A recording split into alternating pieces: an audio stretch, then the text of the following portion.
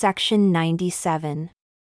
A revelation received at Kirtland, Ohio, August 2, 1833, through Joseph Smith, Jr. And again, verily I say unto you, my friends, a commandment I give unto you, that you shall commence a work of laying out and preparing a beginning and foundation of the city of the stake of Zion, here in the land of Kirtland, beginning at my house. And behold, it must be done according to the pattern which I have given unto you.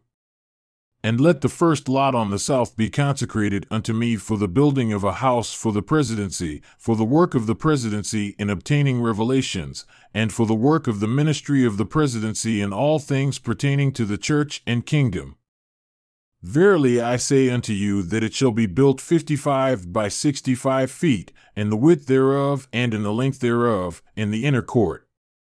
And there shall be a lower court and a higher court, according to the pattern which shall be given unto you hereafter. And it shall be dedicated unto the Lord from the foundation thereof, according to the order of the priesthood, according to the pattern which shall be given unto you hereafter. And it shall be wholly dedicated unto the Lord for the work of the presidency, and you shall not suffer any unclean thing to come into it. And my glory shall be there, and my presence shall be there. But if there shall come into it any unclean thing, my glory shall not be there, and my presence shall not come into it.